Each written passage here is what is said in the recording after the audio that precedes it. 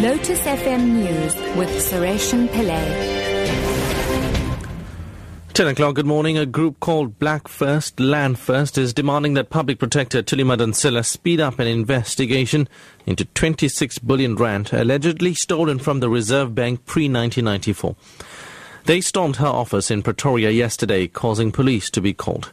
An investigation commissioned by government in 1997 found that the money had been channeled to commercial banks and offshore accounts.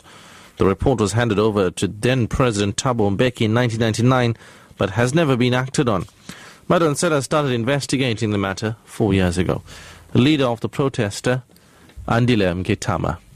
Where is the 26 billion? Why are you protecting white capital? This is unfortunate that an institution which has got such big reputation, such as the Public Protector, is failing to protect the public.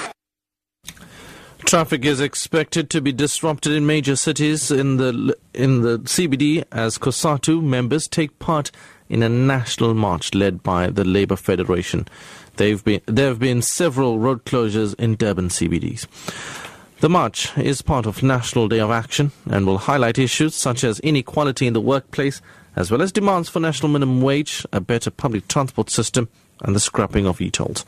COSATU's KwaZulu-Natal Secretary General Edwin Kize lists other grievances. We have raised a concern about the poor quality healthcare, poor public healthcare system. We've also put a concern about the lack of coordination in the public transport system. We have also raised a concern around the issue of retrenchment. We have also raised the issue of the importance of speeding up the resolution around the issue of the NHI. The city of Cape Town has announced plans to honour Archbishop Emeritus Desmond Tutu and his wife Leah on his 84th birthday today.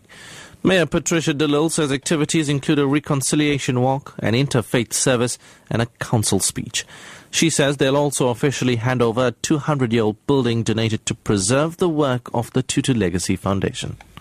It used to be an old jail. It used to where women were sentenced to death. It used to be the offices of the old governor of 100 years ago. And so that big building we have donated as the city of Cape Town to the Archbishop, where we're going to house his legacy. We want to build like a peace center together with the family. And so the city will be spending about 30 million rand to renovate that building. And finally, the glitz, glamour and magic of Bollywood has come to Johannesburg with the staging of the international Indian hit production Blame It on Bollywood at the Teatro at Monte Casino this week. The song and dance extravaganza from Mumbai boasts 15 South African dancers for its run of 8 performances. The producers say audiences will be dazzled by the colourful costumes, vibrant choreography and lively performances.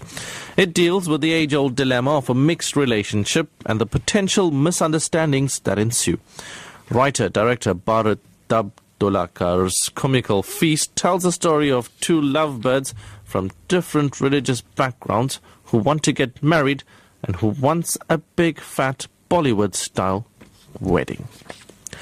A top story at 10 o'clock, a group called Black First, Land First is demanding that Public Protector Thuli Madonsela speed up an investigation into demanding that 26 billion rand allegedly stolen from the Reserve Bank pre-1994.